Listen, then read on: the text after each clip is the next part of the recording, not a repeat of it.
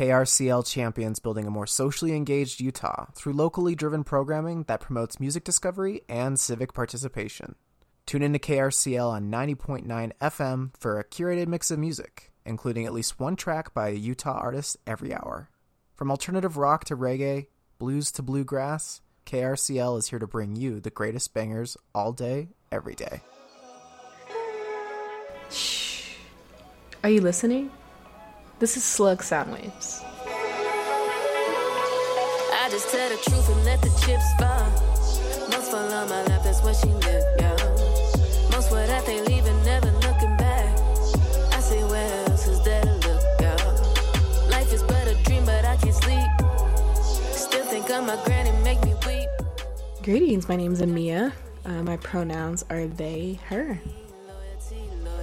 My music is introspective and also I would say like retrospective. So, I really want people when they're listening to my music to really think about, just choices and decisions from the past and also how that can, reflect in the present and the future. So definitely my music is all about really, I would say like community work, self-work, and projection really, but not in like the kind of way that we've thought about it before. Typically like we think, projection is only like, a negative thing. But really when you imagine something, especially if it's something that you actually want, onto the world in a way that you truly want to see the world be rather than what it is.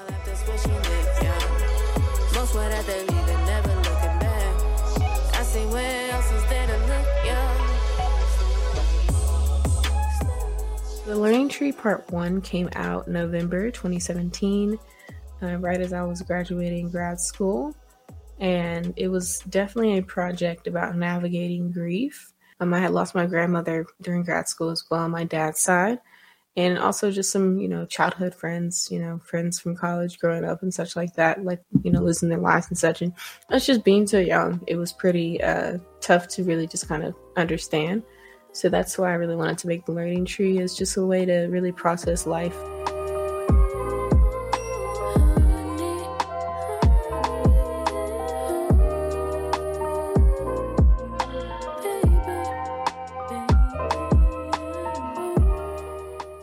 Part 1 is definitely more about grief in a very, I would say, retrospective way.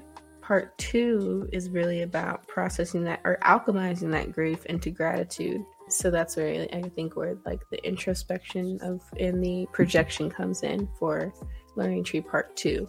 We process the grief. We understand it's going to be here. How can we still be, grateful as we create this new world that we really want to see be built? Almost like, like when a tree like is growing, right? I think I brought this analogy up before. It's like, in Learning Tree Part 1, it's like that new tree, right? It's like that new tree in the suburbs that, it's just planted. It's like, oh, here I am. Okay, cool. But it's like going through a bunch of like transitional things. It just came in from Lowe's or wherever it came in from. And it's like processing this new soil. It's processing, like what happened to its other little friends, its other little tree friends, like now this new tree is in a new place, And most trees, as they get older, their roots are going to expand as well, and their trunk is going to grow. It's going to get thicker, And Learning Tree Part 2 is really okay. Now you've expanded. Now your roots are expanded. Your trunk is thicker. All right. So now what do you do? Like, are you still going to be sad? While you celebrate, or are you going to try to alchemize this experience into like the best experience possible by really understanding the interconnectedness around you, like. A tree is never by itself, typically like a tree is never just by itself. So reminding yourself like, yeah, you may have felt like you're by yourself because you have transitioned, but you're not by yourself.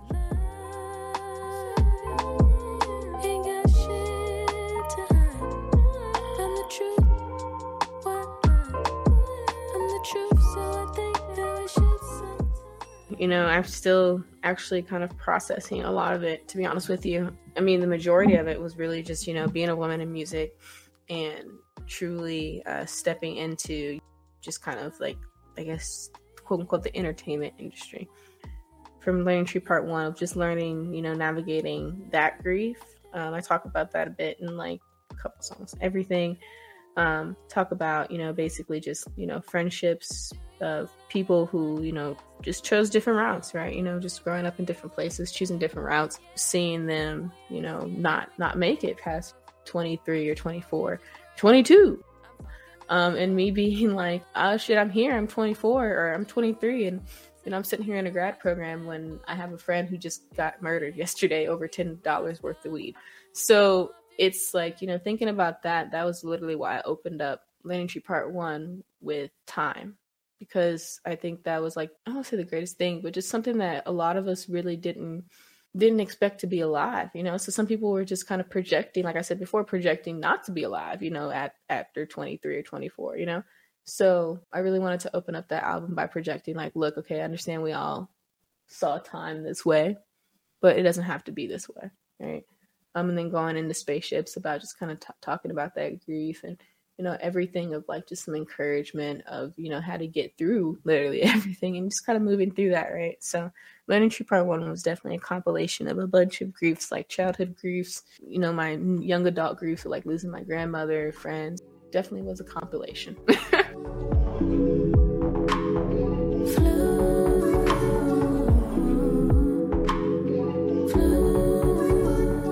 So Learning Tree Part 2, I definitely thought a lot about my family. That was really the core. I want anybody who hears this to like feel this. Now I was like, well, I really want my family to have like medicine. And I look at music like medicine, and I really wanted it to be very targeted. Like the songs like Sisters, When Cuz Cries, stuff like that. Because first of all, like, music industry's great, but like not everybody listens all the time, right? So that's why Learning Tree Part 2 is really that realization, right? Like if I'm gonna be alchemizing my time, like I talked about in Part 1, how can I truly do that in Part 2? Talking about how to navigate, those griefs that, we continually are going to see, right? Like it doesn't stop. So that is another reason too why I wanted to really dig into family for Part 2.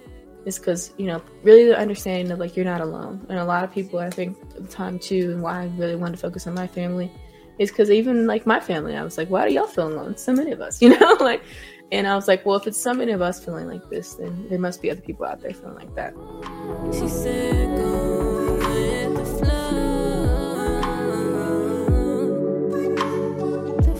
With whatever you need.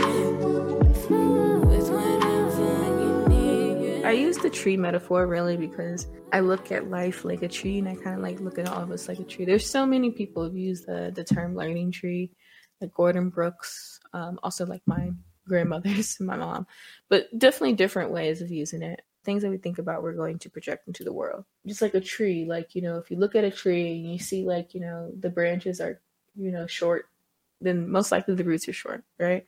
So it's very similar, and that's why I really wanted to choose the tree as, an understanding of like reflection and projection, really being mindful of those things and really understanding like I said too, the interconnectedness, like no tree grows alone.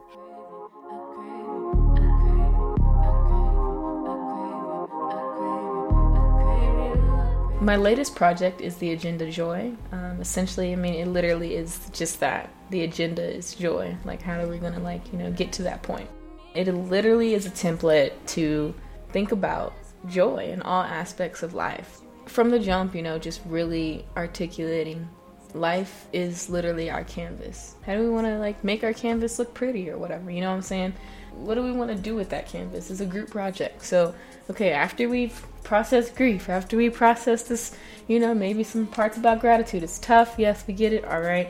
Now we need to sit down and let's actually talk about what we want to create. So the Agenda Joy to me is that, like champ talk, like dating, right? So like people, always, I think that's a huge thing. Like I'm a sociologist of family and marriage, right? So like I talk about and I think about like bonds and communities all the time. Like that's my life, I love it. And champ talk for me is like, I get that is the core of a lot of people's like, like either joys or pains, It's like community, connection to community. And champ talk for me, and I'm so grateful to Shotty Pimp, shout out to him. He's like big unk, like straight up. Is like really that pep talk, like that pep talk of like, yes, shit was bad. Please don't be bad for me because I've seen some fuck shit before, you know what I'm saying? I'm not trying to repeat that, but like based on what I'm averaging, but like, I know that I've overcome this, you know what I'm saying? So I know there can be better, right? And then, you know, having Shawty Pimp, like, come through, like, you know, like, Big Unk and being like, hey, yeah, you're right, like, never play with something you should cherish for life. Like, here's some things, like, you know, that you should be mindful of, you know, and I'm really big into, like, you know what I mean? I don't want him to, like, be like, oh, man, he old. No, I elders, you know what I'm saying? Like, he's an OG, like, in, like, Memphis, like, he's an OG, and, like, having him, like, be able to just grace the track, like, as somebody, like, an elder, to, like, just say, like, look, here's some nuggets that I've been able to utilize in my life, you know what I'm saying, and sustain in my life. I thought that was so powerful.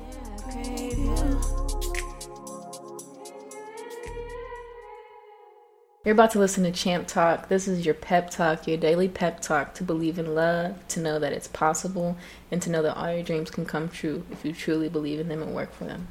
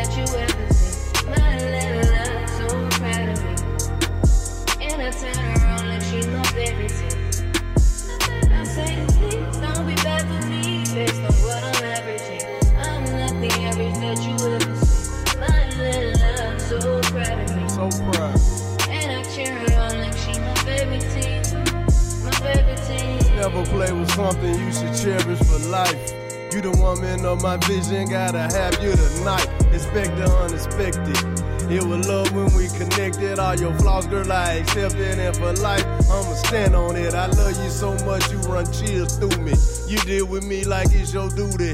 Plus, I love the way you do me. And you know your worth plus tax, that's facts. So respectable. Square the game off, don't be so easily accessible. And just to see you leave me with a sense of urgency. Your loyalty and honesty, your qualities. What a lucky me. Don't worry about what's in these streets, just put your trust in me. And we go dominate the league at Godspeed. I'm good for you. Don't be bad for me, based on what I'm averaging. I'm not the average that you ever see. My little love so proud of me. And I turn around like she loves everything.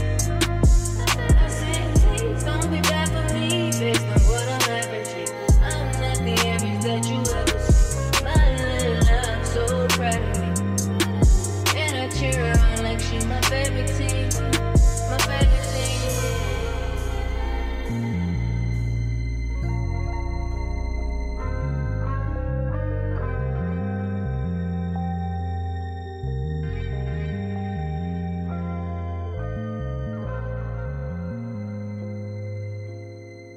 Hey, I want to shout out Audiomack and especially Digilog, two amazing platforms. Digilog is actually the educational platform that people, artists, you know, underground artists and such like that, indie, whatever level you're at, literally have access and tools to be able, you know, to host their music and actually get paid for it.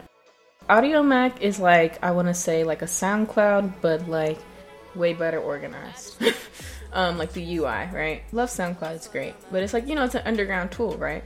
Audiomack is a free tool that anybody, literally anywhere around the world, can, you know, utilize and hear your music, you know, and anybody can publish their music on SoundCloud as long as it's yours, they have the rights to it, and also artists can actually make money off of it, right?